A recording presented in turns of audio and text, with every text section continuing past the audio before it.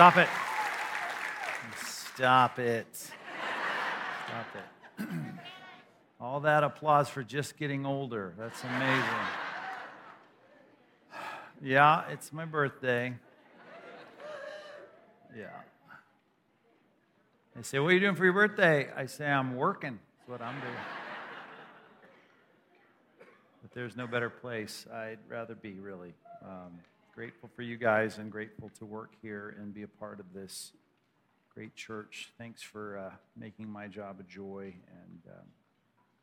and I love you guys. We're here, though, to study the Word right now, and in it we find all kinds of things that God tells us that we're supposed to know, things we're supposed to believe, and of course there's a large part of the Scripture that tells us what we're supposed to do. And when it comes to that doing part, there are always motives that can drive us doing those things that God says. We could be driven just by the basic fact that God told us to do them, which would make perfect logical sense. You ought to do what God said. He's God, you're not. You're His child if you're a Christian, and so you should do what our Father says to do, and that's right and it's good. And sometimes we call that duty, and sometimes duty gets us out of bed to do the things we got to do, whatever it might be, and that's not a bad thing. But if you've been in church long enough, you've heard people talk that there's a higher motive, a better motive, a more pious motive than just doing things out of duty because God said to do it. You could do it because you love God, and that certainly would be preferred, and it'd be good for us to say we are, as we say, as the Bible says in 1 John, if we love God, we'll keep His commandments. We'll do what He says.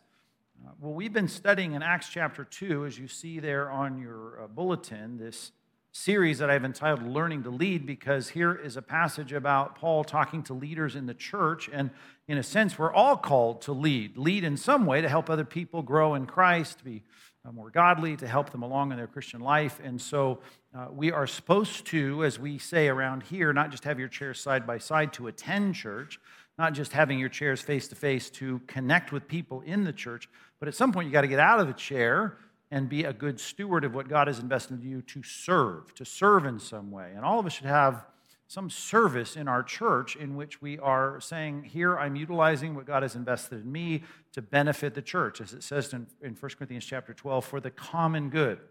12:4, for the common good. I got to do something as God invested in me to help my body of Christ, my Christian church.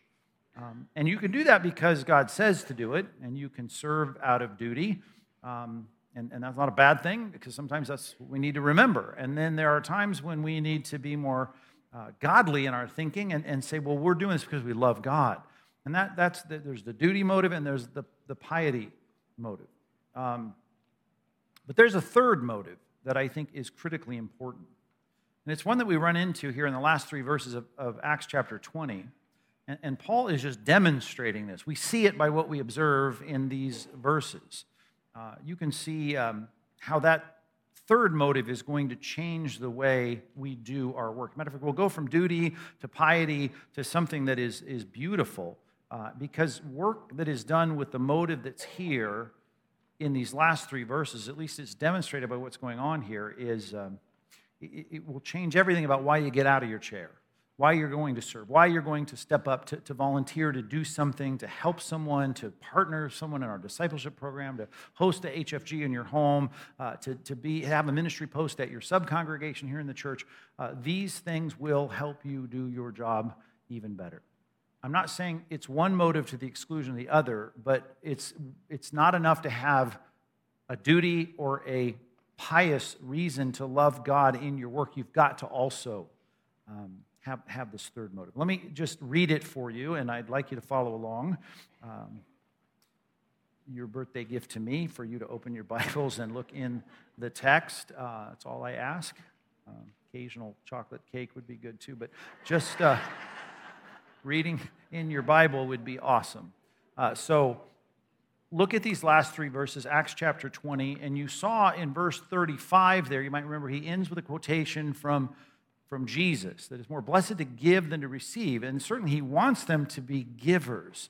givers of their time and their resources and their talents to make a difference in the church as he's going to send them back from Miletus, where he is, this port city, back to Ephesus to continue to work. Now, he's going to leave because God has called him to go back to Jerusalem, and it's going to be a kind of departure that really has a clear feeling to it. And so let's look at this and just get a sense of it. If I were to give you a quiz, like what is the tone of this text as Luke then moves from his final line of his farewell speech to what he describes here? I don't think it'd be hard for you to accurately depict what's happening here. Verse 36. And when he, Paul, had said these things, he knelt down and he prayed with them all. And there was much weeping on the part of all. They embraced Paul and kissed him, being sorrowful, most of all, because of the word that he had spoken, that they would not see his face again. And they accompanied him to the ship. So he's leaving, but there's so much emotion here that's spilling over. And even though he talked about the difficulties of serving other people, he talked about the wolves that would come in among them, the thing that they were brought to tears over, the thing they were crying about the most, was that they weren't get to have Paul there anymore. Paul had been there serving and teaching in that church for 3 years plus. And they're just torn up over the fact that he's not going to be there anymore. That certainly speaks to a kind of emotional connection that Paul had with these Ephesian church leaders and that they had with him. And that's an indication of a motive that I've just got to underscore for our time together this morning that needs to be a part of our varied motives in doing what we do. This has to be here. You can't do what God has asked you to do in occupying a ministry post in the church and doing something for the Lord in our congregation if you don't have this third motive, which you could clearly summarize, I suppose, in one word. It seems like they loved each other. There's certainly love here among these people.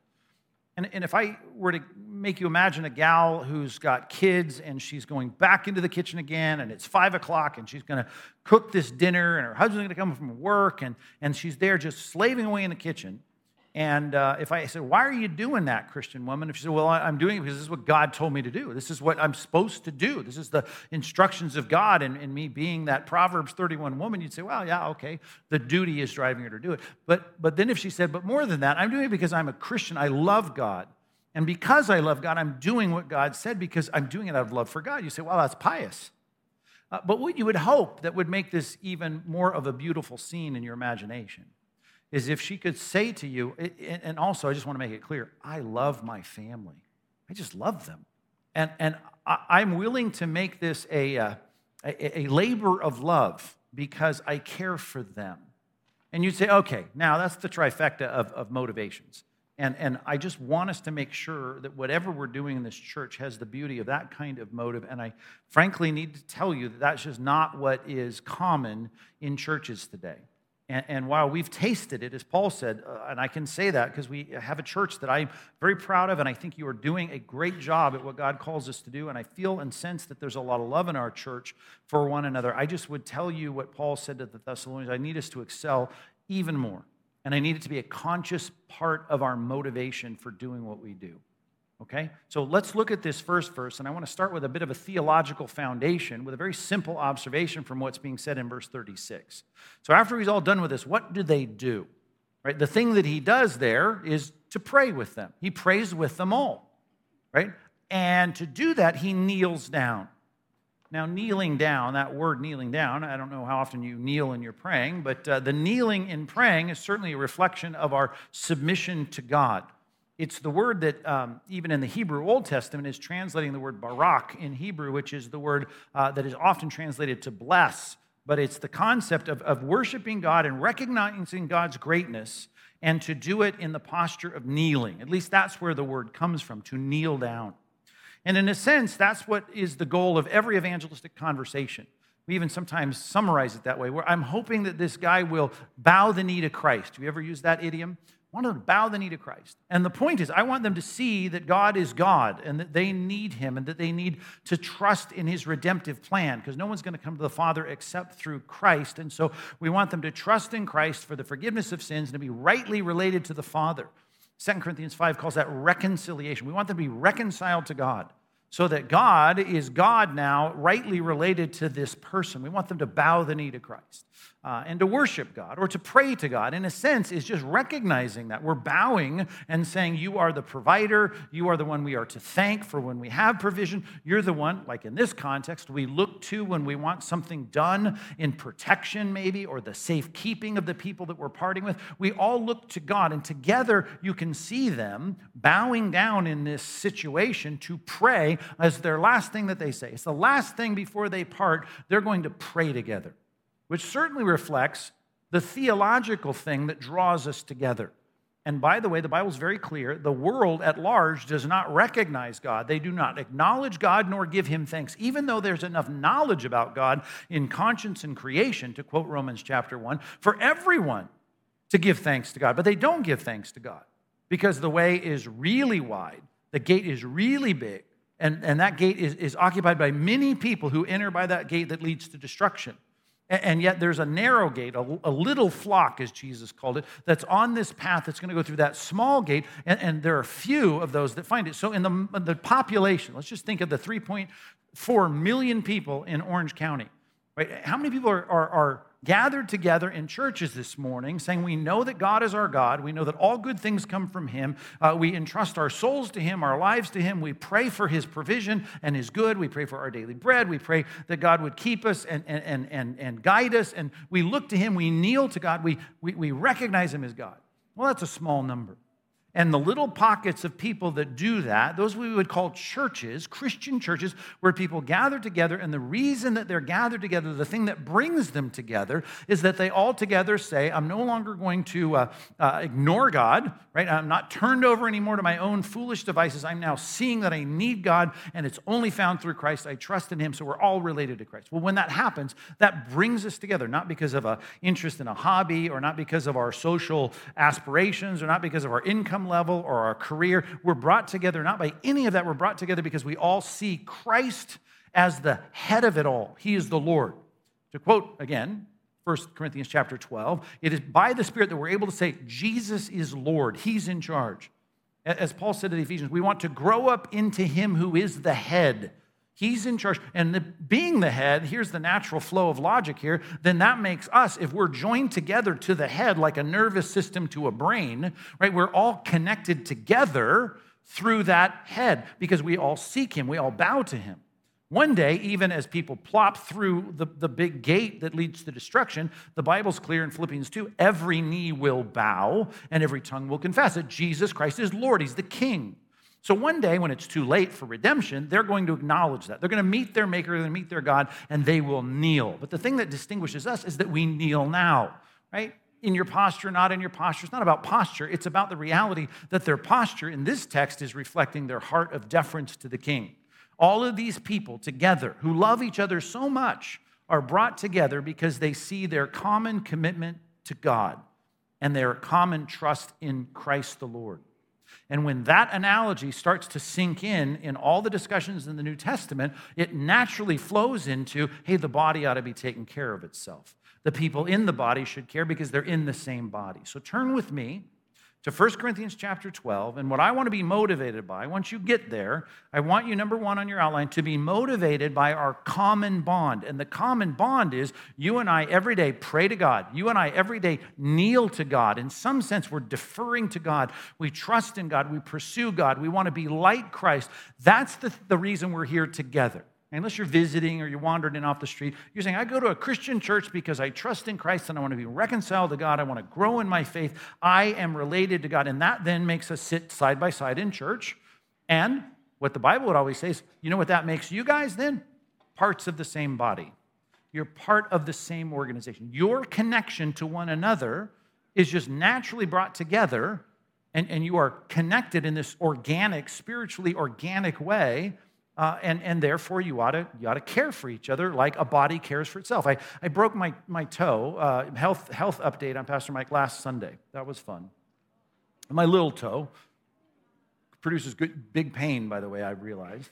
And it swelled up, and it got black and blue and all of that. And here's something really interesting about my body. Even though it was just my little toe, my whole body had a great sympathy and interest in the pain in my toe. Every part of my body responded.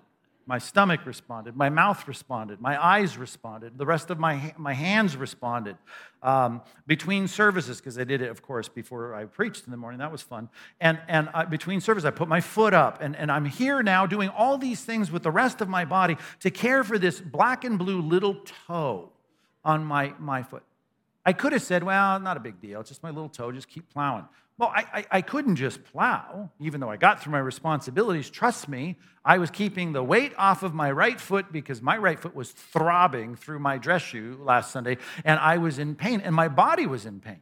And I was aching and in pain all over my body, in my head. I was taking ibuprofen in my mouth to try and keep my foot from throbbing. Every part of my body got involved in it. And that's the picture of us being connected if we all are committed in a particular locale, like they were in Corinth, all of us saying, we want to relate to God. We want to relate to God through Christ, and therefore we're devoted to Him. And if we're devoted to Him, that makes us connected with each other. And that's a theological foundation for the fellowship of us with one another in the church.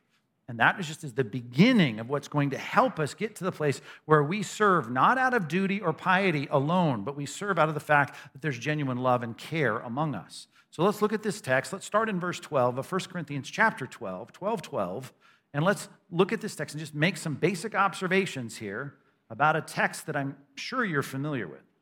Verse 12. For just as the body is one, it's a whole, complete composite. Right? It has many members, many parts. That's what the word members means. It's just the parts of the body. It has many parts to it, and your little toe is just a really small part of it. Right? All the members, right? And all the members of the body, though there are many, they're one body. They're all connected. And so it is with Christ. Here's the analogy. Here's the picture. Here's the illustration. Right? All of us. For in one Spirit we were all baptizoed. We were all placed into one body. See, when you and I put our trust in Christ, we were drawn by the Spirit of God to be convicted of our sin, to be led to repentance and faith. The minute that happened, in the particular location that you were in, if you lived in this area and you associated then with the church, and maybe you were led to Christ by someone in the church, you were immediately, by that Spirit, placed into that body. You became an organic part, a spiritually organic part of that group. Well, I don't have the same background as a lot of those people in the church. Doesn't matter. Jews or Greeks. That's the biggest kind of cultural distinction you could have had in the first century in a place like Greece, right, where they were in Corinth. Now, that distinction was big. It was a distinction that would involve what you dressed like, what you looked like, how you wore your hair, what kind of food you ate. Right? These are the customs of a particular culture, and here are the customs of a Greco-Roman culture, and it didn't matter, but we were all now put into one body. Whether slaves or free. Think about it. In the socioeconomic strata of a Greco-Roman world, you could be conscripted in a family to be a particular servant in that, or you could be one who is free and you don't have any of that. Actually, you don't need to conscript yourself because you're financially well off. It doesn't matter what your socioeconomic strata is. Jews are Greek, slaves are free. We were all made to drink of one Spirit. We all now imbibed in the same Spirit to become rightly related to the Father. The Spirit of God drew us through conviction to trust in Christ, and that made us reconciled to the Father. And now, guess what? Whether you wanted to or not, this is your family. This is your body. This is your organic connection to a group of people. And this is more than you need to recognize this, just having a similar interest in theology. This is about a real commitment that God says happens because God is related to us in a profound relational way, and because I'm profoundly related to God and you're profoundly related to God, and we are together in the same locale, meeting in the same organization called the church, in our case, Compass Bible Church, then we are organically connected. And the body, as he goes on to say, even though it doesn't consist of one type of member only, you can't just dismiss a part of it because it's not like you, or it doesn't have the same function in the body as you.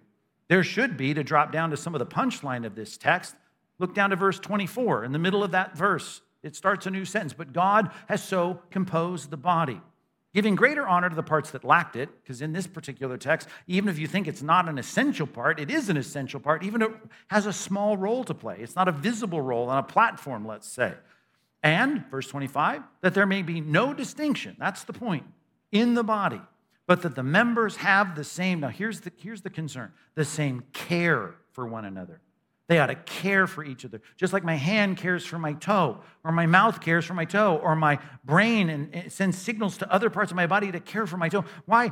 Because we are going to care about each other. If one member suffers, one part suffers, all the parts, right, are going to suffer together. If one member is honored, all rejoice together.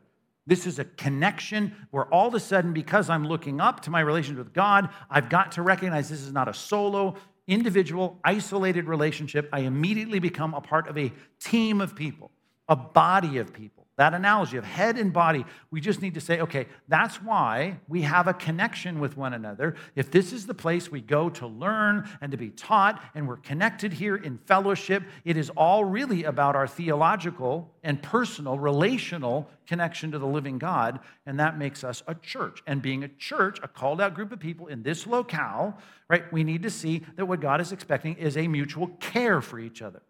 Now, he's made distinctions about a nose and a mouth and an ear and all that. He's making those distinctions because the problem in Corinth was they were taking certain gifts within the church, certain roles of ministry within the church. People that got out of their chair to serve in the church saying, well, that one is really important. And we started to have this dismissing of lower interest gifts, and then we started having an exalting of particular kinds of gifts to where there wasn't a mutual concern.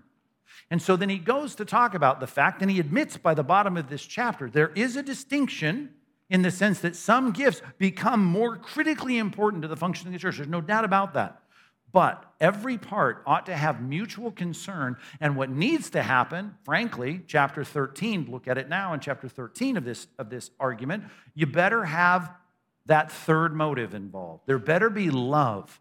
As a matter of fact, you could have some of the showier gifts in the first century, which were the miraculous gifts of being able to go evangelistically and speak whatever language the receptor people that needed to hear, even though you hadn't studied it in school. You could speak the languages of men, and you could speak all the languages that the angels know, which is not meaning they have their special language. It means they are dispatched to any place on the earth. If God so chooses, they can understand any language, even if you had that, and you do not love. Which, by the way, glance down to verses 4 through 7. We're not talking about vertical love with God. We're talking about the kind of love with people that might lead me to be impatient or unkind or to envy or to boast or to be arrogant or rude, which is the whole concern of the church in Corinth. They were being all of that, insisting on my own way, being irritable or resentful, rejoicing in wrongdoing or rejoicing with the truth if I understand what love is. Love bears all things, believes all things, hopes all things, endures all things. We're talking about love for each other. And he says, if I have not love, verse 1, then even your most interesting, miraculous gift, noisy gong clanging cymbal. If I have all prophetic powers, which he just said in the end of chapter 12, that's an important gift. We should desire those critical gifts of having a preacher stand up in the first century preaching New Testament truths. They don't have a New Testament. They weren't called teachers. Those were called prophets. And until the New Testament was written, we relied on the prophets to teach us New Testament Christological truths and to present those to the church. Even if I had those prophetic powers to tap into that new covenant truth without a New Testament, I could understand all mysteries, all knowledge. I had all faith. My relationship with God vertically was so pious, and my knowledge was so good, I could just get up and be the best apologist or expositor in the world. So as to remove mountains, my faith was so big, if I don't love, I am nothing. If you do not love the people you're serving, God says no commendation for that. There's no applause for that. God is not impressed with that. Oh, if I give all that I have, I could take everything I have, dump it into the needs of the building project at the church, send money to plant a brand new church in North Texas. I could fund it, I could write it myself, even if I was so sacrificial to give all of my income to something. Some ministry in the church. If I delivered my body and said, there's persecution going on, I will volunteer to be on the front lines, and even if they burn me at the stake, even if you did all of that, because you are dutiful or pious, and you don't love. If you don't have the third motive, I gain nothing. The ministry context of what we're reading here in 1 Corinthians 12, of simply recognizing that if we all kneel before God, we all pray to God, we see our relationship with God vertically, we then become members of the same body. I'm different than the person here, and you're different than the person there, but all of us together should have mutual concern because we're all a part of the same thing here, because we're all growing up into Christ who is the head. Then here's the deal. You better love those people when we get around to looking at all the doing and commands that God says that requires you to get out of your chair and have a ministry post. If you're supposed to lead, if you're supposed to disciple, if you're supposed to host an HFG in your house, if you're supposed to lead in some part of our church, if you're supposed to serve in Awana or be a youth intern in our church and help those teenagers follow Christ, if you don't do it out of love, if it's not more than just duty and piety, then you are nothing. God is not applauding that. So we've got to see what the requirement is within this connection we have with God that makes us a family here. And I want to drive that point home in the next verse, verse 37. Go back to our passage. We become more than just connected. There's got to be a kind of love that changes our relationship with one another. And it changes our relationship with one another to where there is freedom even to express ourselves the way these people that do not grow up in the same family and they do not live under the same roof, how they relate to each other. And how is that? Well, let's look at our passage in verse 37. Here they are saying goodbye in Miletus, and there was much weeping on the part of all. So all these guys are crying. Do you like crying in front of people, by the way? At work? Breaking down at work, 3 p.m. on Thursday? Like, you feel good about that? Everybody walks by your cube and like, hey, oh, what's going on? I'm just crying. No, that's not good. You don't feel good about that. You are uncomfortable doing that because it's a vulnerable thing. You're going to try and keep your emotions in check, right? Or, what's next here? They embraced Paul and kissed him. The affection of that kind of connection between people, you usually see that reserved for family relationships. Usually see the vulnerability of who's seen you cry the most, people within your family. The things that happen within the home, within a family, that kind of utilizes that freedom, that vulnerability of lowering the wall to say, well, I don't like crying in front of anybody, but if I'm going to cry in front, I'd rather cry in front of my family. I mean, the expressions of affection, right? That's a kind of a familial thing within a family. And I just want to take it one step further. If I am in a particular geographic location with other people who say that we all defer to God as our king, I'm not only just kind of connected with them on an org chart, it's not just that I am, because of this analogy, spiritually, organically connected to them, but I am supposed to now love them with a kind of mutual care that goes beyond just caring for people in my neighborhood. I now must see them as my family, which, by the way, is the number one word in the New Testament for describing Christians. You know what it is? Brothers. Right? We are brothers in Christ. We are together as siblings in Christ. He is our Father, and we are His children, and therefore we are siblings. The number one word used to describe the people of God, that we are the kinds of people that have the freedom to be ourselves with one another, to let the walls down and be authentic and to care for one another in such a way that you would see family members caring for each other, that you'd see vulnerability and even pain being expressed in the way that you'd normally only see in a family context. This is important for us to catch. We need to be devoted to one another with the kind of care that a body would have, the members of a body. That's an analogy. I'll put it this way. Number 2, we need to be devoted like you would see members of a family being devoted. Number 2, be devoted like a family. And that is where it's more than just trying to make people feel welcome at church. You become a part of this church. What we are saying is, if you are a Christian, we now become family. The mutual concern, it's going to bleed into the kinds of things that we do with one another that you would see happening within the members of a family, a biological family. Just to speak of the affection here for a second, go to 1 Thessalonians chapter 2. Everything we've talked about so far can rightly be summarized in one verse. 1 Thessalonians chapter 2, drop down to verse number 8. See how this works. The fuel for you getting out of your chair and serving beautifully in a church is motivated by this. Having this kind of brotherly affection, which, by the way, is a command in Romans chapter 12, verse 11. You are to love one another with a brotherly affection. Well, look at how that drives ministry. Look at how when there's an announcement that we need people for Awana or we need people for this, it immediately rushes people to the front because there's no question I'm ready to serve. Right? I'll stay the extra hour. I'll go the extra mile. I'll spend the extra dollar if there's a need in my family. Verse 8. So, being affectionately, Paul says to the Thessalonians, being affectionately desirous of you, we were ready to share with you not only the gospel of God. Check. That would be a duty. That would be a task. That would be even piety. But we're sharing everything beyond that, even our own lives ourselves. Why? Because we are godly. No, because we are pious. No, because this is our duty. No, because you have become so very dear to us. That picture of a kind of brotherly affection, a love of saying, I'm going to serve because I love them, like a mom fixing a meal or mopping a floor or picking up after a kid or changing a diaper, and saying these things are done not just because it's a duty, not because what Christian women are supposed to do. It is the thing that I'm doing because I love these people. When a dad goes and does the hard things that need to be done for a family, it's not just because you have to. It's not because it's what Christians do. It's because you love your family.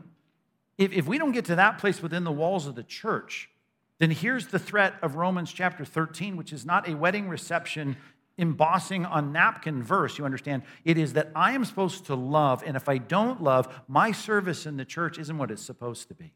So I'm just trying to move us from duty. I'm trying to move us to the place where, like the Apostle Paul, we're treating each other like family members. And we have to have this connection, this affection. That's the word that translates words that relate to, in the New Testament, the kinds of relationships and loves you would have within a family. And if you say, well, I can't command myself to love people like a family in my small group. And I'm saying, I understand that it's hard for us to look at any command in Scripture that really affects our emotions and to say, well, I'm just going to tell myself to feel that way. I do want you to feel a particular way about the people in your church. I'm just saying this. I know that you can't just say, well, I'm going to do it. I get that. But there is something you can do.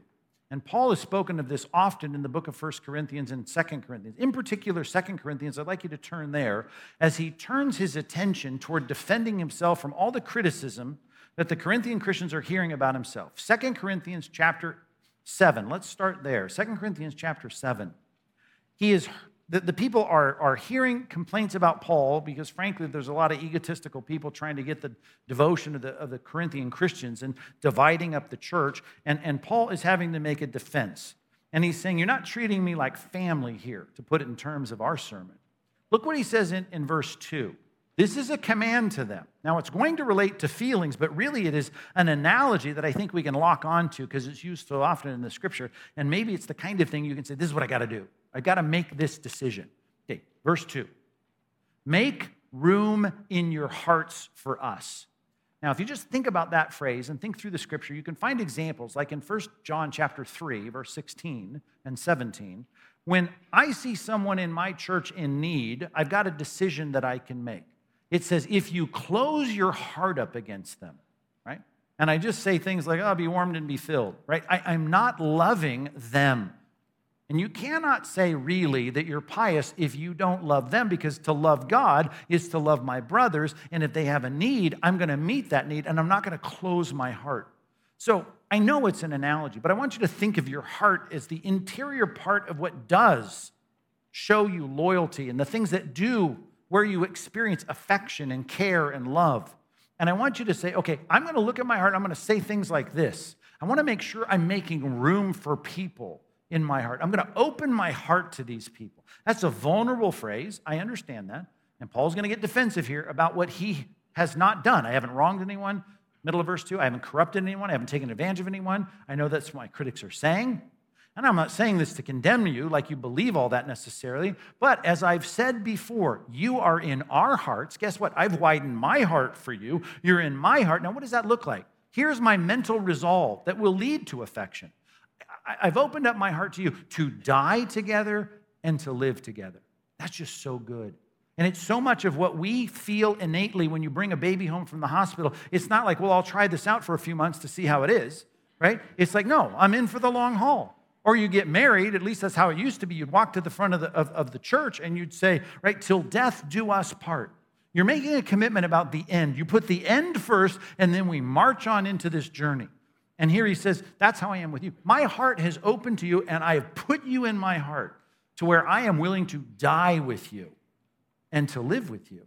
And that's a good orientation. Commentators wonder, like, why is death here first, not live with you and die with you?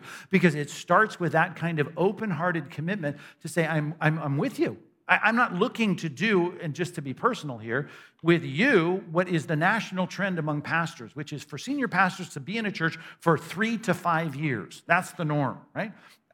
I'm ready to die with you and live with you until you kick me out or drive me out of town with pitchforks and torches, right? I want to be here. I want to give my life. I want to have my heart open for you, and I want you to open your heart for us. But it's not just us as leaders and you as congregant. It's with everybody in your family of believers, with everyone who in your geographic location, in your church, under the leadership that God has put over you here in this church, that you say, I'm opening my heart for them. I don't say this to condemn you. I've said it before. I'm going to say it again. You're in our hearts to die together and to live together. Am I acting? I am acting, rather, with great boldness. That's a bold statement, right? To death do us part, or I'm with you to the end. I have great pride in you. I am filled with comfort when I think about you, right? In all affliction, even the hard times I'm having, with all this persecution going on in his missionary travels, I'm overflowing with joy. You bring me joy. I've decided to be joyful because I've decided to be with you. It's like your kid. You could sit there and objectively say, my kids aren't as good as their kids. Well, then I'm going to get rid of my kids and get some new kids. That's not how it works, right? Your heart, you've already said, I die with you and live with you.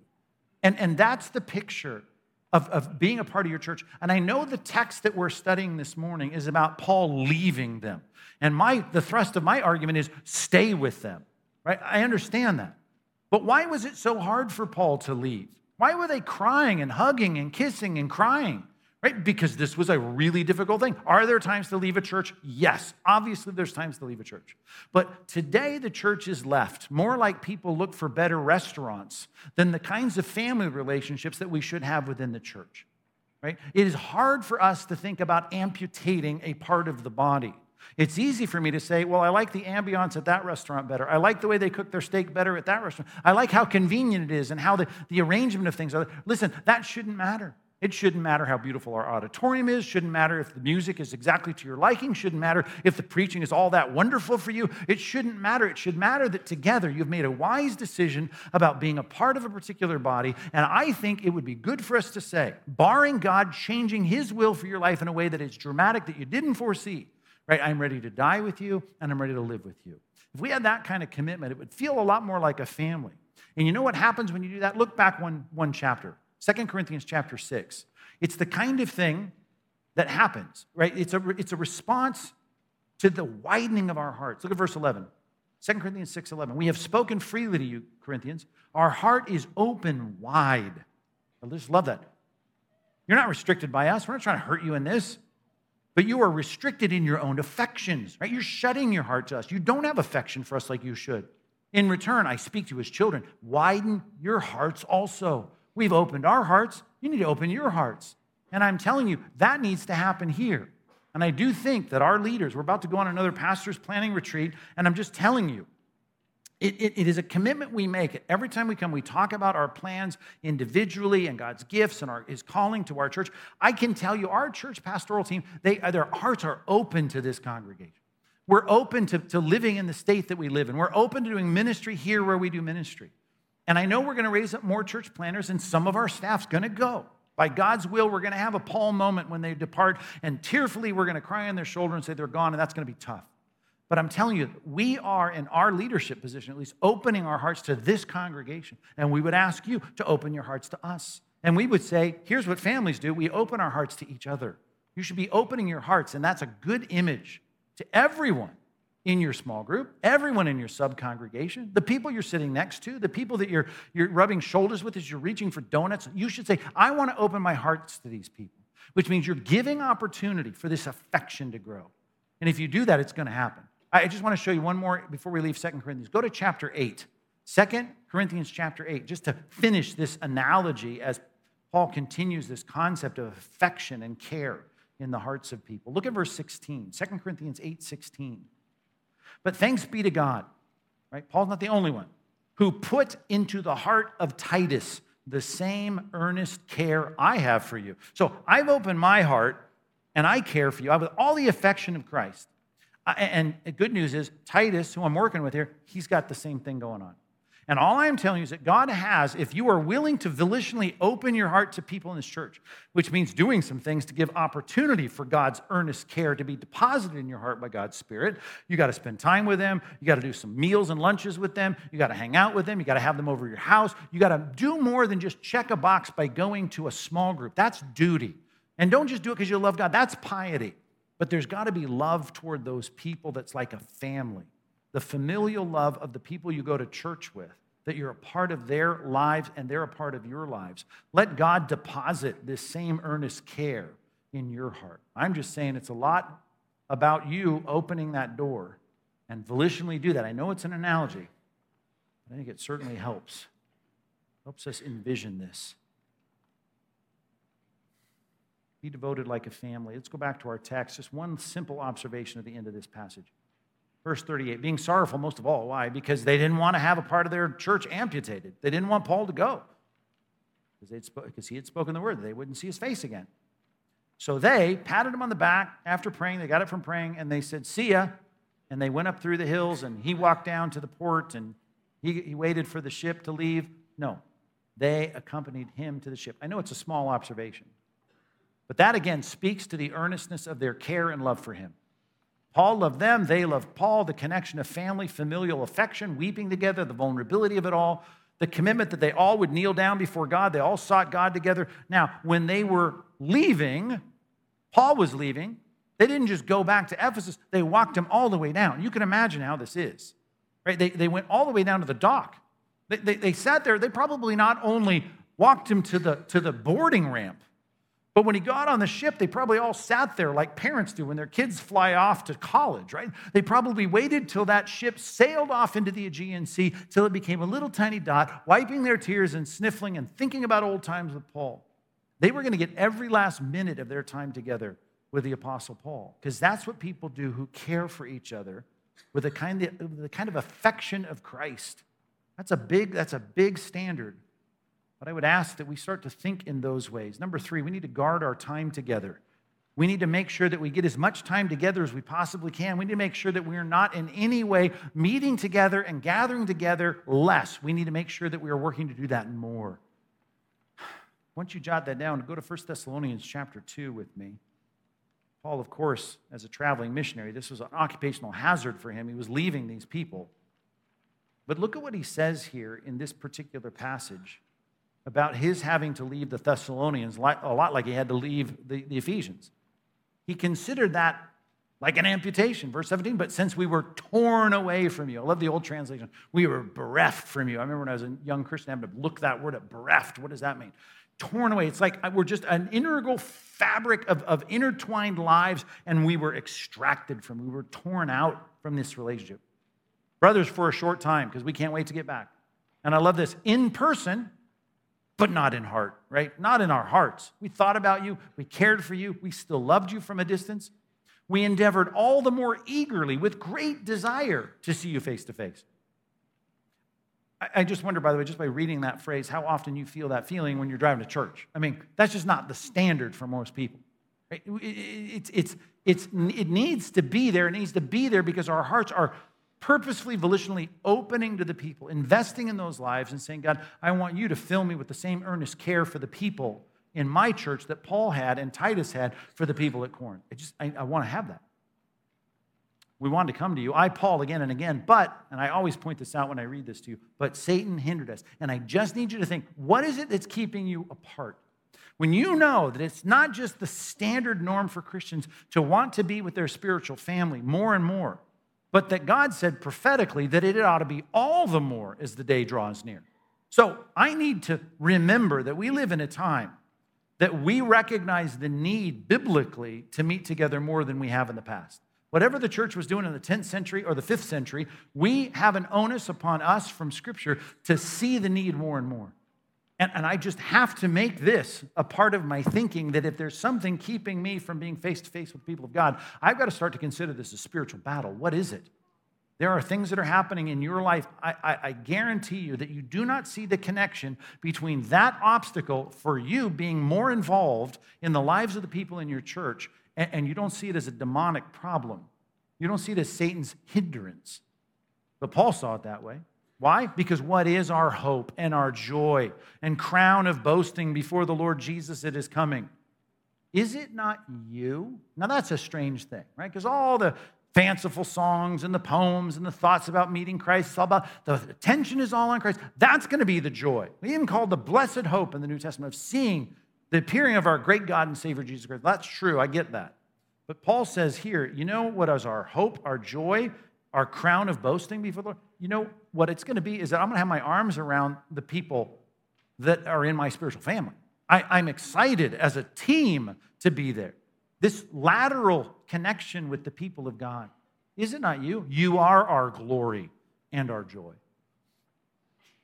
I got to say, we may love each other in this church, but we don't love each other enough to be able to say, well, that's true. And for the few of you that it is true, great. We want everyone to be more like you because that's what we need. And then I guarantee you, no one's going to say, here's a need, and not have more people than we ever need to fill that need stepping up, say, I want to be there. I'll help. I'll do whatever it takes. I want to be with the people of God. I want to serve the people of God. I care for the people of God. I have an affectionate desire for the people of God. And again, just to quote 1 Thessalonians 2:8, just such a great summary verse, being so affectionately desirous of you, we're ready to share not only the gospel of God, not only to go through the curriculum in that program, but also our very lives, our own selves, because you become very dear to us. You better guard your time with your church family. You ought to seek to make sure you're maintaining as much as possible. I was a facilities worker in my church when I was growing up. And 15, got the job. They were dumb enough to give me a whole ring of keys to open every building on the campus. And I cleaned a lot of toilets and set up chairs and vacuumed the parking lot. I did all that in my job. And one of the jobs we had, we would rotate on lockup duty, which our facilities guys still know something about, right? Someone's got to be there to lock up at the end of the night, turn the alarms on, all that we have going on. Well, I remember being 15 years old and thinking, I want to go home. I'm tired, I got homework or whatever. And so we, once or twice, it had to happen a couple times, we wanted people to leave the building. So we started dimming lights around the place. It's like when you're at the mall, right? And it's like 15 minutes before close, they start turning lights off. Like, oh, that's a pet peeve. It's so irritating for me. But in church, I remember doing that. And our associate pastor he read us the Riot Act, which we needed so badly, and from a theological perspective was driven, I'm sure, by passages like this. He said to us, and I remember it like it was like I was a recruit at MCRD and he was a drill sergeant in the Marine Corps. He's like, you will never do that, right? If people in this church want to be here in this building and they want to stay till midnight, right? You are on the clock, and you will stay until the last person leaves. There is not a light bulb in this building that's going off until the last person leaves. And I remember that, thinking, well, that's kind of an inconvenience for me when I want to go home at 9 o'clock, right? And yet I recognize, now that I'm a pastor, it's like, dude, that's exactly what should happen here. And by the way, if any of our facilities guys start turning lights off on you, it need not happen, because we as a church should be so desirous of being face-to-face. I could go through a long laundry list of passages about the need to be face-to-face. From John to Peter to Paul, they're all trying to say what we need is more face time. And then I can tell you the writer of Hebrews says we need it all the more as we see the day drawing near. We've got to shut this down. I remember just a conversation I had yesterday about our Angels Night, which, by the way, the picture of that, as I asked Pastor Kellen, how are we doing on the tickets? And he said, we're sold out. And I thought, that's the way everything should be around here, right? And so we had hundreds of tickets to the Angels game, and the Angels game is just a dumb thing, right? We're just going to watch baseball, and half the people don't care about baseball, and half the people don't even pay attention to the baseball, and according to Pastor Kellen, they're not good enough to watch or whatever. But we're sitting there and doing that, and I had someone say, I said, I saw you in conversation. Yeah, it was a great conversation. And they said, well, we moved our conversation out of the stadium into the parking lot, and we were there till whatever time he said. It's very late. And I made a joke. I said, well, I bet the players were already, the visiting team was already on the bus and to the hotel. He said, not only that, they were probably asleep by the time we left the parking lot. And I thought to myself, that's the way the church should just as a default be. We are going to guard our time together. When we get time together, we're going to soak it up. And this is a priority. Our kids are going to go to bed too late, right? We're going to miss meals. We're going to have all kinds of things that we're going to put to the back seat because we as a church are so affectionately desirous of one another. We're willing to share not only our ministry post-curriculum or whatever we've got to do to check the box in duty and piety, but we are going to love people enough to want to be with them. And I just encourage you, I exhort you in Jesus Christ to love more and more. Let your love for one another abound still more and more Because if that happens, the whole point of this series is everyone in the body of Christ should be out of the chair at some point serving in some ministry post. And whatever that ministry post is, if it's driven by love, your duty will become a beautiful expression of love for the body of Christ. We should have the affection, as Paul said, all the way to share that affection to the standard of what Christ cares for the church. And we got a long way to go. I love my church. Right, I love the people of my church, but I can say I got more to go if the standard is I should have the care and love for them that Christ has for them. So let us all see if we can go to the next level, motivated by our common bond, devoted like a family, and guarding our time together. That'll make our service what it ought to be. Let's pray. God, help us as Christians, knowing that you've told us to do things that are reflected in the leaders of the church at Ephesus, to care for the flock, to serve the flock, to put our gifts to work in the church, to take on ministry posts, and to find the blessedness and the joy of giving that's even better than the joy of receiving.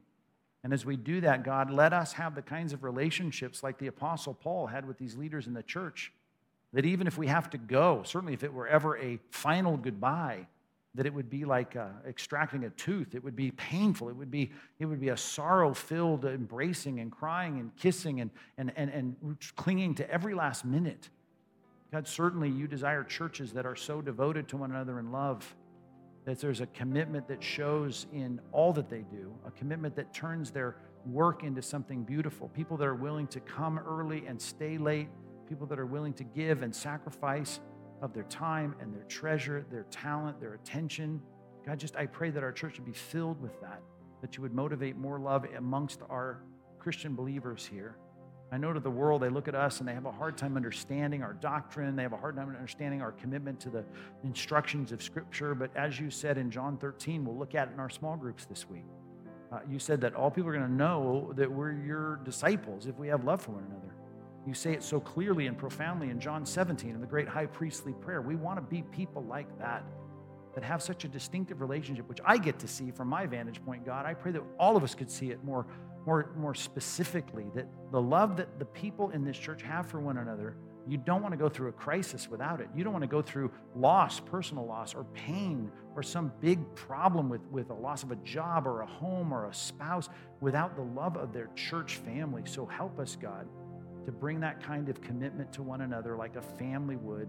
And I pray you'd be honored by it, that it'd reflect more of your love for the church, that we'd follow your good example in laying down your life for us. Let us lay down our lives for our friends here in our church. In Jesus' name, amen.